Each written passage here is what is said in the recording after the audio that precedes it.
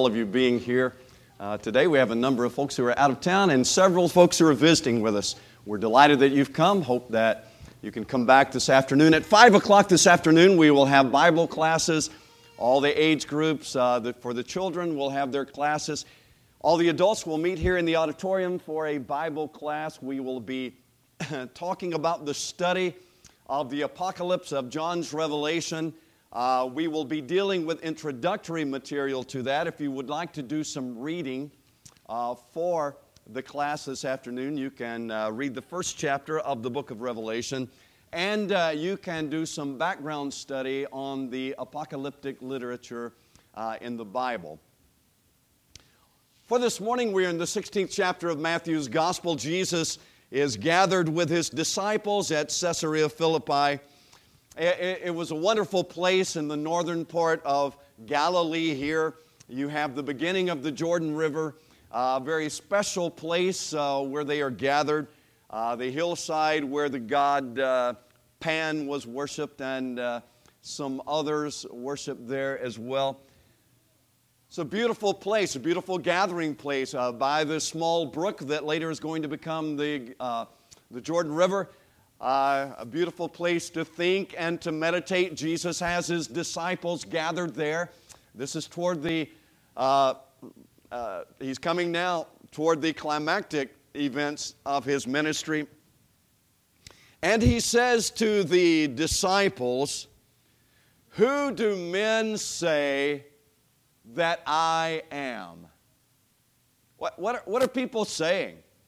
What do people believe about me? That's important. It is important because everything about the kingdom is dependent on understanding who Jesus is. Do you remember how John begins his gospel account? The prologue to the Gospel of John in John chapter 1 and verse 1, "In the beginning was the Word. The Word was with God, and the Word was God."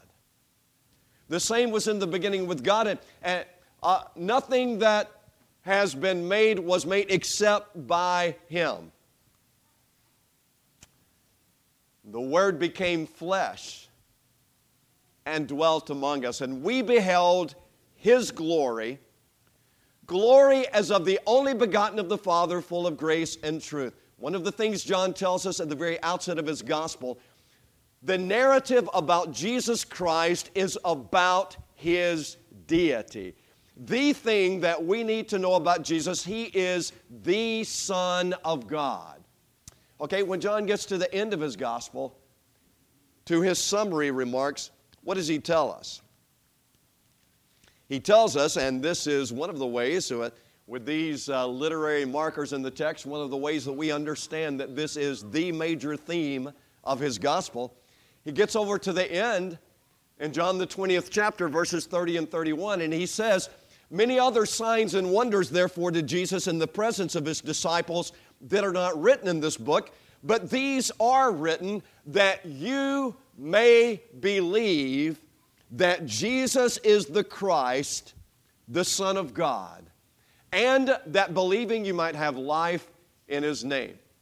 So, that's what His ministry was all about.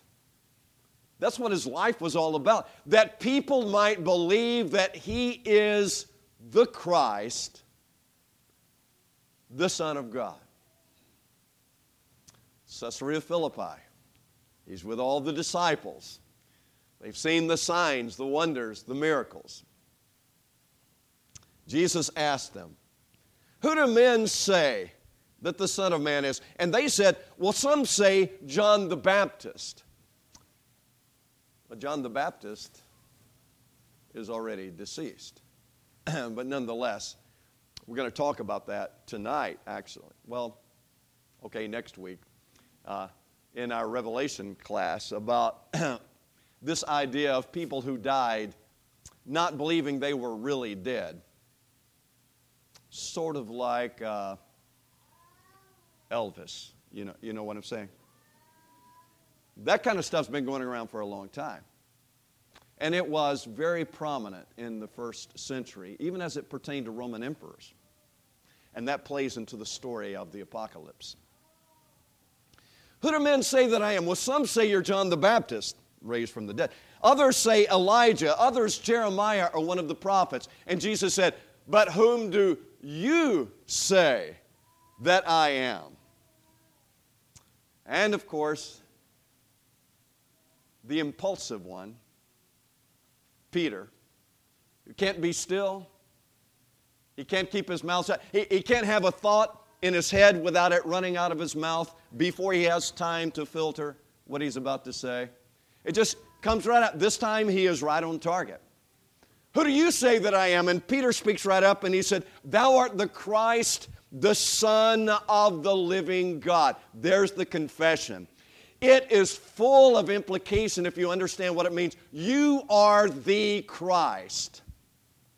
And Jesus said, blessed are you, Simon, son of Jonah. Flesh and blood has not revealed this unto thee, but my Father who is in heaven.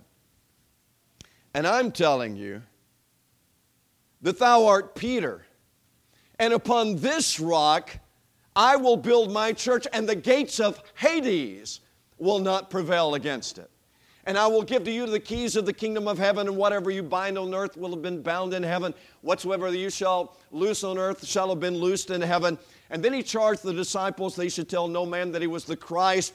And from that time, Jesus began showing his disciples that he must go to Jerusalem. He must suffer many things of the elders and chief priests and scribes. He must be killed and the third day raised up. And Peter took him and he began to rebuke him. Now, let me just encourage you not to rush to the parts of this narrative that you hear so often. Thou art the Christ, the Son of the living God. Blessed are you, Simon Bar-Jonah. I want you to see what happened here. Peter took him aside. He began to rebuke him. You see something strange about what's going on here? Peter rebuking Jesus. He began to rebuke him, saying, be it far from thee, Lord, this shall never be unto thee. But Jesus turned and said unto Peter, get behind me, Satan. Go away, Satan. In Italian, they say, vai via, be gone. This was the expression, be gone. You are a stumbling block unto me. You do not mind the things of God, but the things of man. Wow. It's so easy for us to see life our way. God sees things another way. And we need to wake up and realize that that has always been the case. It continues to be the case. You remember in Proverbs chapter 14 and verse 12, the wise men said a long time ago, there is a way that seems right. What's the rest of that? Unto a man. But the ends thereof are the ways of death. And the preacher was saying a long time ago, look, we think we know, but we don't. Psalm 77 and verse 19 says of God, thy footsteps are not known. That is to say, the psalmist was acknowledging to God, I know you're in control. I know you're in the lead. I know that I'm following you. I don't know where you are going. Only God can see the end of a thing from the beginning.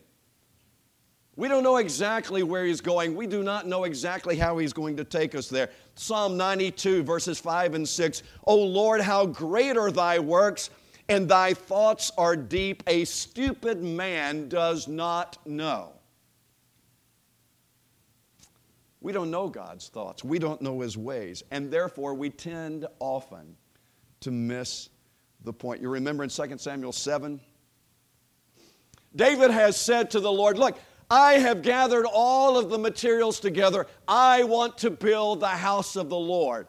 That was David's plan. That was David's idea. That was David's desire. This is what I want to do for God. And what did God say? God said, hey, thanks anyway, but that's not my plan. That's not my plan. And Nathan came to David and reminded David of the plan that God had. And he was going to raise one up to sit upon the throne, and it would be an eternal throne. And David later, as he's acknowledging that God's way was better, he essentially said to God, you don't do things the way that I do. You do not do things the way that men do things. Indeed, in Isaiah 55, the Lord said, my thoughts are not your thoughts. Neither are my ways your ways, saith the Lord. As the heavens are higher than the earth, so are my ways higher than your ways, and my thoughts than your thoughts. Jesus said, when you pray to God, you pray like this, Our Father, who art in heaven, hallowed be your name. Thy kingdom come, listen, thy will be done on earth as it is in heaven. And so Jesus now, he's saying to us, hey, who do men say that I am? Well, some say you are John the Baptist, some Elijah, some Jeremiah, one of the prophets. Yeah, but who do you say that I am? Peter, thou art the Christ, the Son of the living God. Yeah, and flesh and blood hadn't revealed that unto thee. It had been attested by signs, wonders, and miracles that they had beheld. It was of the Father. It had been attested by divinity, by a power that was something beyond the realm of this life. Jesus now affirms, thou art Peter, and upon this rock, this foundation, I am the Christ. I will build my church, and the gates of Hades will not stop it. The gates of Hades. It was a Jewish colloquial expression. You know, in every culture, people have their own way to talk of death. We have expressions that we substitute for death, and we have euphemisms that take the edge off. As Jeannie Robertson talks about in her stand-up routine, we in the South, we don't talk about someone has died. We say they passed. And if you say someone passed, and you drop your voice and drop your head, everybody knows they died. I'm saying that every culture, every language has their own way of talking about death. The Jews talked about death as it referred to the Hadean realm. The realm of Hades, very often in the King James, was translated hell. But Hades, the Hadean realm, was simply the realm of the dead, a spiritual realm that comprised the dead. And so what Jesus is saying to them is, I am going to build my church, and death itself is not going to stop me. That expression, the gates of Hades, is used twice in Job, twice in Psalms, once in Isaiah. It's a common Jewish expression for death. And he said, I want to tell you, I'm going to go to Jerusalem. I'm going to suffer at the hands of the priests and the elders and the scribes. I'm going to be killed. But the gates of Hades are not going to stop me. I will be raised on the third day. But Peter didn't get past the part that he was going to Jerusalem. And there he's going to suffer at the hands of the elders and the scribes. And that he's going to be killed. And that's where Peter drew his line. And he pulled him to the side.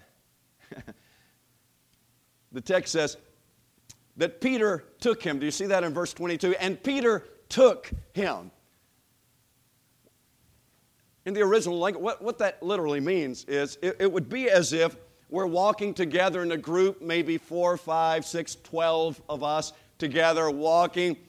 Jesus is talking to his disciples, and he says this, I am going to build my church, and the gates of Hades will not prevail against it. That is to say, and even death itself will not stop me, because right now I'm on my way to Jerusalem. I'm going to suffer there, suffer many things at the hands of the elders, the priests, the scribes. I am going to be put to death and be raised up on the third day. And Peter took him as if he wrapped his arm around him and pulled him to the side. And he began to rebuke him. He began to correct him. He began to try to rearrange the plan.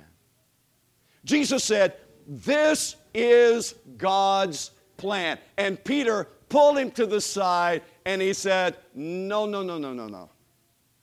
No, that's not going to work. Don't say that anymore, Peter is saying. Don't even intimate that. May that never be. Wow. What had just come out of Peter's mouth? What had he just said? Thou art the Christ, the Son of the living God. Do you understand what that means? Thou art the Christ, the Son of the living God. You are God. You are in charge. You are in control. You are Lord. I am servant.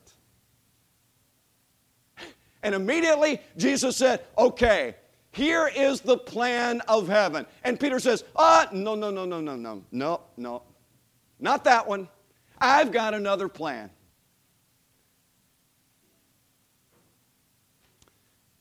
And Jesus said to him,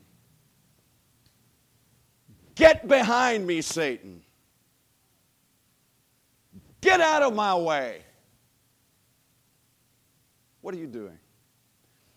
Do you remember any other time in the ministry of Jesus when Jesus said, Vai via, get out of here, Satan? Remember any other time he said that? Yeah, you do. Matthew chapter 4. What is it? Verse 10? He said it to Satan himself. He said it to Satan when Satan is saying, hey, you want all these people? You want the kingdoms of the world? I'll tell you what, I'll cut a deal with you here. I will show you a shortcut. You just bow down and worship me, and I'll spare you all that, where you're going, what you're doing, and the way you're going. I'll spare you that. I'll give you a shortcut to glory, to the kingdom, to what you're looking for. You just bow down and worship. And Jesus said, just get out of here. Get out of my face. Get out of my way, Satan. Your way is not God's way. Now, he's saying the exact same thing to Peter. Get out of my way. You're getting in the way here. You don't even understand what you're saying. You become a stumbling block unto me. Wow. You remember 1 Corinthians chapter 1? Paul said that the world was looking for wisdom and profundity and for the sophistication of man. And Paul said, we preach the gospel. We preach Christ crucified. Unto the Jews, what was his word? Stumbling block. Christ crucified. Jesus on the cross. The death of the Son of God. To the Jews, it was a stumbling block. What has Jesus just said to Peter and the apostles? He just said, I'm going to Jerusalem, I'm going to suffer, I'm going to die. What did Peter say? No, that cannot be. No way, we're not having that. There's got to be another plan. Stumbling block. The Jews couldn't get past that.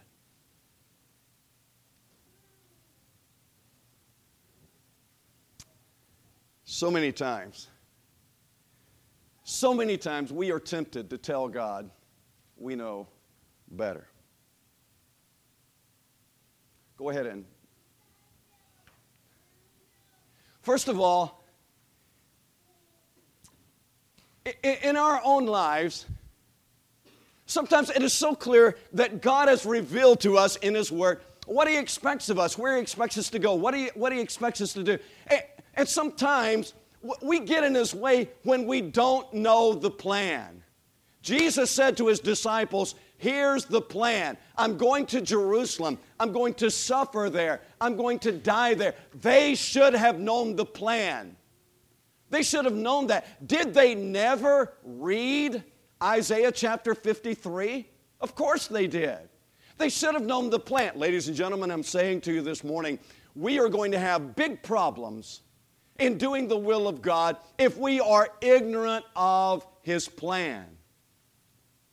It was difficult at first for the apostles to take the gospel to the Gentiles because they had not embraced the plan. They were ignorant of God's plan, even though He had told them, even though He gave them the vision, even though Peter had stood up on Pentecost and said the gospel was for them that were far off, even as many as God should call. He still didn't get it, that it was for the Gentiles. I'm saying to you this morning, if we're not careful, our ignorance of the Word of God will cause us to get in His way when He is trying to work His plan in the lives that we are living.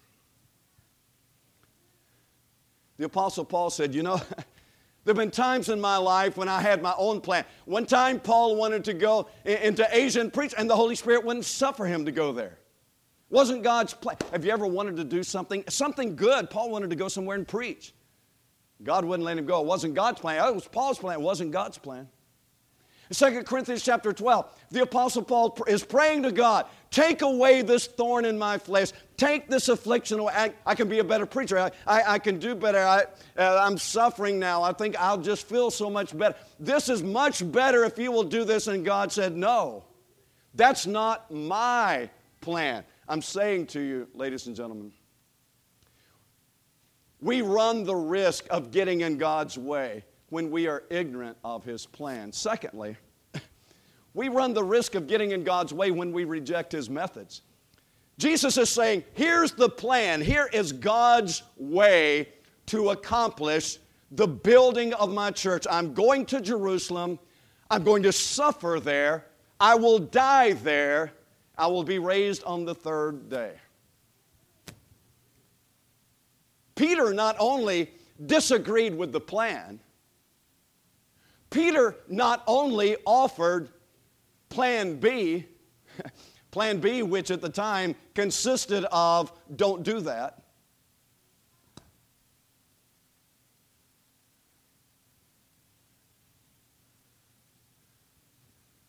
But Peter is completely missing the point about what it means that Jesus is the Christ. He's completely missing that. I want to ask you something in your own life. Do you really want to argue with God? Peter not only disagreed with the plan, he began to rebuke Christ. Have you ever seen people who got angry with God? Get angry with God over something God said, something God did, or the expressed will of God in our life. People get angry. Peter is rebuking Christ for what he said. James said, even as it pertains to loving your brother, James said, you need to be careful. You need to be careful. Your job is to submit to God, to honor God, not to be a judge of the law. I'll tell you, sometimes when God has spoken clearly to us in His Word, we find ourselves getting in His way when we are immediately offering up plan B. When we are immediately, as it were, rebuking God, getting angry with God, insisting to God, there's got to be another way. It can't be this. I will not have it. Peter was essentially saying that. And Jesus was saying to Peter, you don't know what you're talking about, and you need to get out of my way. And thirdly, we get in God's way when we pursue our own agenda instead of God's. I'll tell you, on the one hand, you can say Peter was very noble because he was concerned about the Christ. Yeah, but Peter had some interest in this himself. He's given up 3 years of his life to become a rabbinical student of this teacher, and he's following after him, and there's this talk about the kingdom that's going to come, and Peter wants his place in this kingdom, and Peter has his own interest here. And Jesus has one plan, but Peter has another one. I'll tell you, folks, we get in a lot of trouble when we go to the table with our own agenda and we think to meet God there. God brings us the agenda. He is the one who is God. 2 Kings chapter 5, verse 11, you remember when Naaman the Syrian comes to the house of the prophet sends out the servant and says, tell him to go dip 7 times in the Jordan, he'll be clean. And Naaman becomes enraged. He is angry. He is rebuking the prophet and the God of the prophet. I thought for sure the prophet would come out and raise up his hand and call upon the name of his God. That's what I thought was going to happen. That's the way I would have done this. I'm saying to you this morning, we get in God's way when we come to the table telling God how we think it ought to be. I just thought this would have been a better way. Yeah, but here's the reality. There is one God. One. The position is taken. We are not God. There is one Lord.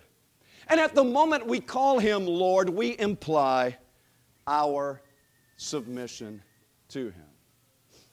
And so Jesus said, I want to tell you, it's not saying the words, Thou art the Christ, the Son of the living God. 5 seconds later, He's rebuking Christ and He's saying, hey, I don't like that plan. Here's my plan. And Jesus is saying to him, Vivia, get out of the way. Not everyone that says, Lord, Lord, is going to enter the kingdom of heaven. The one who does the will of the Father who is in heaven. Ladies and gentlemen, God is looking for people not only who can say the words, listen carefully, He's looking for people not only who can say the words, He's looking for people who can bow the knee and live the life. That's the reality.